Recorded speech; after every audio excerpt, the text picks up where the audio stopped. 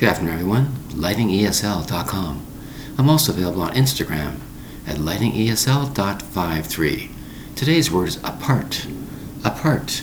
2 syllables for the word apart. Spelled A-P-A-R-T. Apart.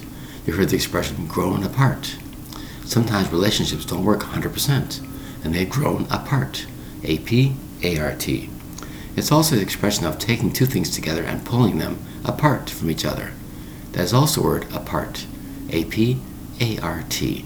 So those are the 2 prime examples of the word apart. Taking things apart, relationships falling apart, a part of this, a part of that. The expression is apart. A-P-A-R-T. Thank you very much for your time. Bye-bye.